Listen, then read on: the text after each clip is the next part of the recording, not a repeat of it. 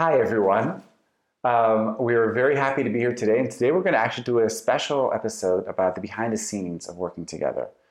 As some of you have noticed, in the past 20 or more talks, Galit has been joining me. And as you know, some of you have experienced, it hasn't gone so smoothly.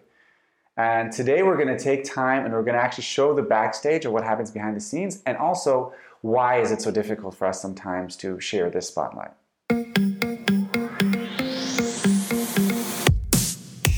You are listening to the Potential State Podcast with your host, Dr. Asel Romanelli. Hi, my name is Dr. Asel Romanelli. And I'm Galit Romanelli. And this is the Potential State. And today we're going to talk about the power dynamics in every relationship, starting with our relationship. So about a year and a half ago, I started making these talks. And about 100 talks later, I realized that I want Galit to be part of these talks. Because all these theories, all these ideas have been cooked in our relationship and have been tested and tried. And I thought this would be wonderful to bring in Galit and to share the stage and to bring her side, because I used to bring a lot of examples of my marriage with Galit.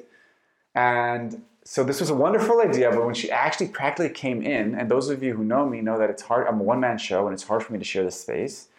I saw that it was really hard for me on a physical level. Cognitively, I loved it, but physically, as we're filming it, it was like, oh, and it was hard for me to share the space, and I was mansplaining her and cutting her off, and in my mind, I was saying, we have to go on faster, we have a script, and she's going off script, and I started getting feedback, especially from men, that it looked like I was shutting myself up or forcing myself to let her in. In the beginning, I felt a lot of shame. And it was kind of like I didn't want to talk about it with Galit, but then we started opening up, and I realized that this is part of a wider dynamic, which we call the 95-70, which we'll talk about in a second, and bringing that together. And we've reached a point where Galit said, and I love her for saying that, she said, we need to make a talk about this parallel process that you guys are witnessing as we are starting to work together, how this power dynamic between us is manifesting in our overt and covert power struggles in these talks. Yeah, I love that. So I think that part of what was happening kind of simultaneously to you creating your channel and your talks was that I was also finding my voice in working with the whole infant feeding journey and working with mothers. And so then when you had kind of suggested, or when I think we realized that a lot of the things that you were bringing to these talks was our relationship, it only felt right to actually join and really bring my voice to the room, because that felt aligned with what I was trying to achieve. And yeah, we came up with a lot of challenges and noticed that we were talking over each other. We were kind of fighting for the space. And it became clear, not just, but also from the constructive feedback that it was becoming a challenge that was something that we really should address and look into. And I think that one of the last videos, I really noticed it. Like it became really, I became really aware of how much we were doing it, and that we were really kind of like fighting over the space. I also want to say that I think we realized that it was an opportunity, to be transparent on the process, and also to realize where we weren't working towards each other's strengths. So Asel is much more AD and logical, and he really builds out the structure. And my strength is much more improvisational. I'm a fast reactor. I take something and I see kind of where it landed and how it came to play in our relationship or in our family or in past experiences. And I am much more associative. But we weren't working together in a partnership that worked towards our strengths. Rather, we were trying to kind of compete or fit into, like I needed to fit into the existing structure.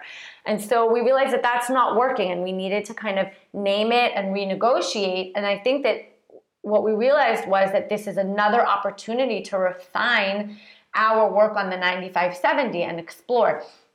And so we came up with, through working on these videos, we actually came up with a new way and process to tease out and soften the 95-70 from various areas in the relationship. And what we came up with was observation, right? To first kind of observe, like, where does the 95-70 exist? Where do we have it in our, where is the power dynamic? So we'll use this as an example. So once she starts joining me in the videos, I'm realizing I have a 95-70 on intelligence or on knowledge. And I feel like I know more knowledge than she does, and that's triggering me. So first we just observe that, right, playfully, right. And we start with, and also I want to say it's kind of very internally, right? I'm not necessarily even yet bringing that to my partner. I'm just noticing it. I'm just observing. So one is observation. The next is exploration. So now that I've identified kind of where this power dynamic comes to play, what am I willing to kind of soften? Where would I be willing to give up a little bit of kind of my 95? Where do I want to raise a little bit from my 70? And what would that kind of look like? Because in every couple, there's categories where Galit's the 95, and there's categories where I'm the 95. And part of this internal exploration is, what would I want to take more of? In our case, she's the 95 parent. So do I want more of the parenting gravitas? And what would that look like? And how can we start to become more fluid in these potentially rigid 95-70 categories? And then the next stage is negotiation, right? And this is actually where you start bringing in your partner and bringing it into a place where you can discuss it. You bring it to the table and you can say, I want to soften this. I've noticed that and would like to change that. And really start negotiating what each of you can let go of a little bit and take more of a little bit, and what that would look like. And this talk is an example of a negotiation where we're owning it, we're saying it playfully, we're trying to own it, and we're trying to renegotiate and saying, okay, how do we share this space? And how do we, I'm naming it, and when I default to my 95, I call it. When I start melting to the 70, she calls me out on it, and we try to start kind of working first as a seesaw, but then slowly it becomes kind of a dance. Right. Where can I just give you the space to say what you're saying and wait, take a breath, and then see, do I have something to add, or no, am I just going to repeat what you're saying, and that's not necessary. And then the final is cross-pollination of actually acting it out, starting to slowly change the 95-70 dynamic, which again is really this. What we're doing right now, and it's water on a rock. It's going to take a while because these power dynamics are on societal level. It's the psychological patriarchy, this feeling of scarcity that we all have. And you're going to see that once you kind of soften, it's going to take time. And as you can see in our talks, 20 talks later, we're still slowly working at it. And even as we're doing this video, we are slowly massaging that split, that dichotomy, that hierarchical dichotomy. Yeah. So for those of you who kind of want to start softening this, these 4 stages are kind of like a roadmap, and obviously takes more than just a talk to change it. Yeah. And what we've noticed is, you might need the help of a third party, somebody who's going to enable you to be playfully, to put it on the table and to own your shit. Yeah, because it's really difficult.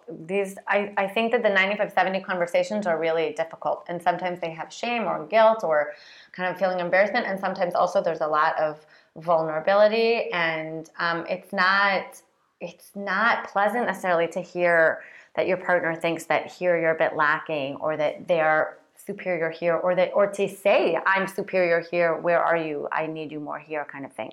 And we realize that it exists in almost every single relationship, and you can refer to the episode of Why Do We Empower Others But Belittle Our Partners? And what we do suggest is either work with somebody else, and also we're developing a webinar. We're going to be piloting it in February, where we're going to dive much deeper into this power dynamics, what we call the 95-70, through examples from our own marriage. Yeah.